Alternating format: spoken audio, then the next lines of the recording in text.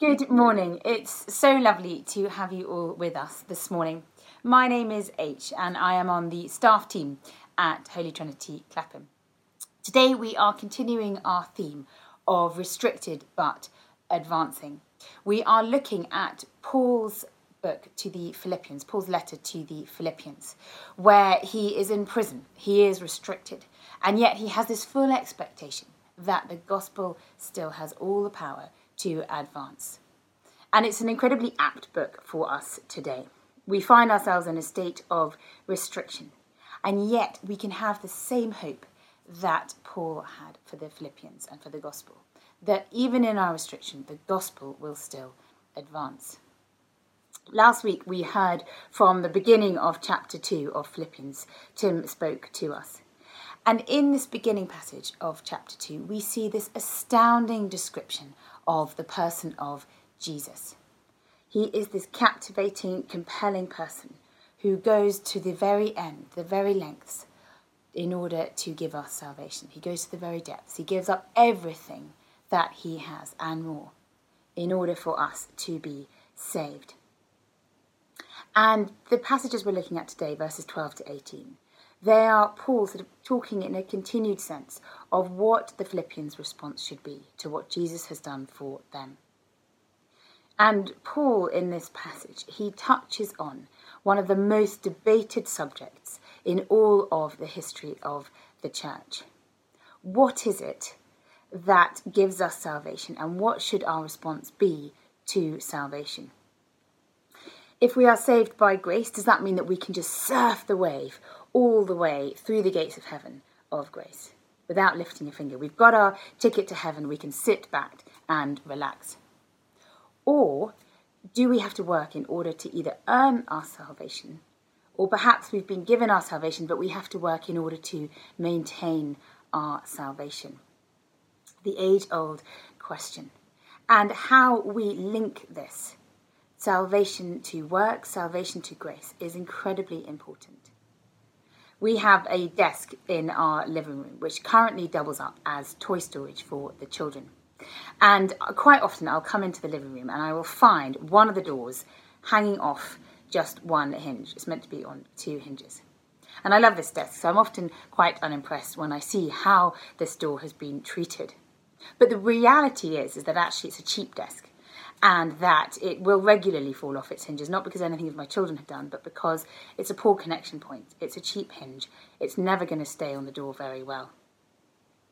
Our understanding of the connection point between salvation and works and salvation and grace is absolutely fundamental to our walk as Christians. If we misunderstand it, then we will be permanently sort of misstepping our way through our Christian walk. It's so easy to misunderstand this link between salvation and grace and works. And it's incredibly easy to assume that works are really where it's at. Works are really what either earn our salvation or at least maintain our salvation. It's in our DNA, isn't it? We assume that works and acceptance are linked. I challenge you to try and praise a child for something that they have done without inadvertently linking it to their very worth as a person. It's virtually impossible to separate the two. And actually, even in verse 12, we see that it's incredibly easy to misunderstand Paul and to hear this perception that works and salvation are linked. Let's look at verse 12. It says, "Continue to work out your salvation with fear and trembling." It seems as though Paul in this verse is saying it's all about works, that you receive your salvation through works, or you maintain your salvation through works. And in fear and trembling, this horrid fear that if you don't work out your salvation, then you will lose it. You will no longer be saved.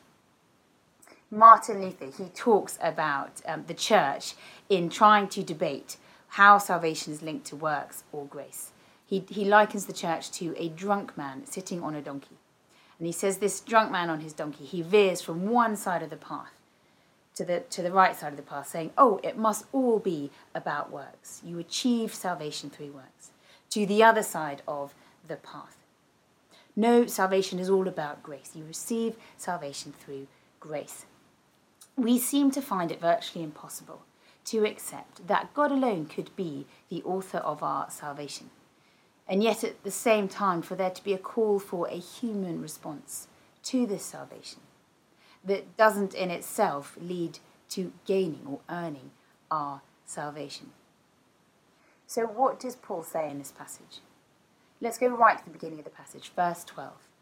Paul begins with one word as he starts this passage, the word therefore.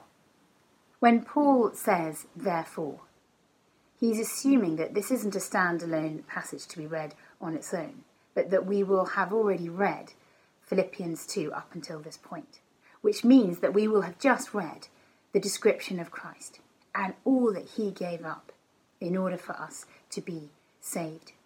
And in Paul's description, he leaves absolutely no room for human involvement in the authoring of salvation, in the achieving of salvation. He makes it totally clear that God alone is the author of our salvation. Therefore, in no way can we earn our salvation through our works. So what Paul says when he, in verse 12, says, continue to work out your salvation, he's saying, continue to walk in your salvation in fear and trembling. I.e., you have just received the most incredible gift. And as you hold it in your hands, it's almost this sense of awe. This fear and trembling is not a fearful fear, it's a sense of awe. You can't quite believe this gift that you have been given. And yet, as you hold it with this awe, continue to walk in it. Because as you walk in your salvation, you will see more and more of that gift being unfolded in your life. That as you walk in your salvation, you will grow in it. You will grow to maturity in Christ. You will grow spiritually. You will grow more and more like your Saviour as you follow his example, as you walk in your salvation. That's Paul's intention.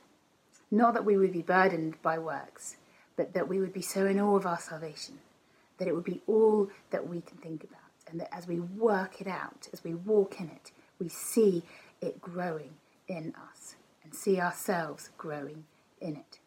And it leads us to this high point in the passage in verse 15, where Paul's hope is that this gift of salvation will grow so much in the Philippians that it starts to spill out of them and starts to offer up this gift to other people. Let's read verse 15. It says, so that you may become blameless and pure, children of God without fault in a warped and crooked generation. And then you will shine among them like stars in the sky. As this salvation is worked out in us, we become blameless and pure in the eyes of Christ. We become without fault. And as this happens, as God is in us doing these things, we start to shine like stars. I don't know about you, but at the moment the world seems darker than ever. And the need for this world to know Jesus feels even more acute. And as we look out at the world, I feel this sort of longing, even more than normal in me, for us as the church to shine like stars, to shine out this hope that we have in Jesus. There seem to have been different responses to this crisis. I read the other day that the searches in Google for how to pray has gone up hugely. And yet other people, they sort of still feel like they're in that mode of being able to keep control of life. They haven't quite got to that point of realising that maybe they don't have all of the answers. For me, during this time, I've definitely been anxious at points. I've definitely been stressed at points. But I've had this sort of underlying peace, because I know that nothing the coronavirus can do can take away what Jesus has done for me, can take away the hope that I have in Jesus. Because we know that Jesus has the victory, that he has conquered even death. And you look out at the world and just think, goodness, wouldn't it be amazing if every single person could know that truth, could know that hope. But it's so easy to look at this verse 15, and think, amazing, we're going to shine like stars. Let's go and do it. Let's go and shine like stars. But at no point does Paul actually tell us that we are the ones that do the shining. Actually, if you look very closely at this passage, the command for what we need to be doing in order to shine like stars is right back in verse 12. You might have noticed there was a little bit I didn't put in verse 12 when we've looked at it earlier. But let's look at it again and you will see this additional bit. It says this, "Therefore, my dear friends, as you have always obeyed, continue to work out your salvation with fear and trembling." Paul is urging the Philippians to continue on in their obedience, to continue following this example that Jesus has set in verses 5 to 11. He's saying if you want to shine like stars, if you want to work out your salvation, then open the door to God through obedience. We make this Christian walk sometimes so very complicated, and so often we make it about ourselves.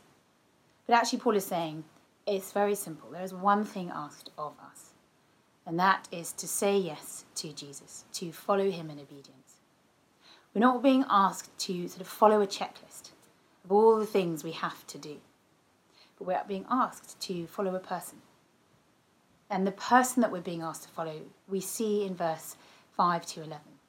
He is the most incredible person we could be asked to follow.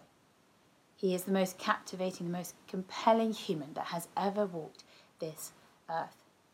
And when we sit in those verses 5 to 11, we see that actually why on earth wouldn't we want to obey this person, to follow this person? So what he asks of us is for us to say yes. So the challenge to us today is, are you being obedient? Am I being obedient to Christ? Am I being obedient to him in the small things, in my thought life? Am I being obedient to him in the things that I do say or don't say? Or the things that I decide to do, or the things that I decide not to do? Do I start each day listening attentively to him, asking him what he would have me to do? Not coming with a list of all the things that I think I should be doing in order to shine, but listening to what he has to say to me. And am I then listening with a heart that's willing to say yes, no matter what it is that he asks of me? That's what we are called to do. And then, what do we do with that obedience? 90% of the time, of the few times that I manage to say yes, I then find that I take far too much on my shoulders. Having said yes to whatever it is that God is asking me to do, I then think I can't possibly do that. Or I feel burdened by the responsibility of the weight of what I think I need to do, or what God has asked me to do. But actually, God just says, say yes to me. And he then comes and does the work through us. Paul puts it like this in verse 13. He says, for it is God who works in you to will and to act in order to fulfill his good purpose. At no point does God say, it's over to you, I'm out of here. Paul makes clear that we're in a partnership with God, but actually the ultimate responsibility stays on his shoulders. All he asks is that we become a vessel for him to use by saying yes to him. I've recently been reading some of Corrie ten Boom's books. Her most famous book is called The Hiding Place, and it's all about when her family and her, during the Second World War, they hid people who were vulnerable to the Gestapo, including Jews. And eventually they were caught, and she finds herself in a concentration camp in Germany. And she has since written another book that sort of documents everything that she did after the war in her ministry. And Corrie was one of those astounding people who was led by God the whole way through her life. And one of the things that I noticed about her faith as you read these books is just this astounding obedience that comes through again and again. Now, it's not a sophisticated obedience, if there is such a thing, but it's a childlike obedience. It's the obedience of someone who has learned again and again that her Father in heaven is trustworthy and good. And so she's learned to say yes without questioning. She does cite a couple of times when God asks her to do something, and she just thinks she should throw in her penny's worth because she doesn't quite agree with what God is saying. And so she sort of cites this dialogue that she enters into with God, but then quite quickly retreats as she realises that actually God knows best and it would have been better just to say yes. As Corrie writes about lots of the things that God asks her to do, she cites the advice that she is given from a friend. And to me, sort of what I'm about to read sort of sums up what we have read in these verses. This is what her friend said to her. You are not called to convince anyone of the gospel. You are called simply to be an open channel for the Spirit of God to flow through. You can never be anything else, even though you may think so at times. Follow the pathway of obedience. Let the word of God do its own work, and you will be used by God far beyond your own powers. To me, these words of Corrie's friends, they sort of sum up what the Christian life is meant to look like. That on one hand, there is just a simple obedience from us, but that as we obey God, as we follow Jesus, what he does with our obedience is the most incredible thing, something that we could never have foreseen, that we could never have imagined. That as every day during this season of the coronavirus, we step out in obedience, that he will do wonders through us, that he will show people who he is through us, that we as the church, we will shine during this time.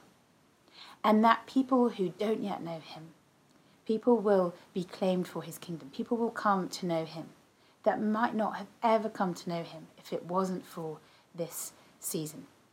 And when we come out of this time and we encounter those people who've come to know him, we can celebrate with the Lord for what he has done through the church, through us. So I'm going to pray and then hand over to Jamie. Lord, we thank you so much for this gift of salvation.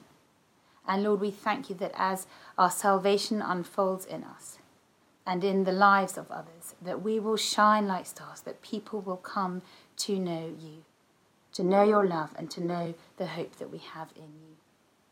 And Lord, we pray that today you would help us to yield ourselves to your will, to follow you unconditionally, Lord.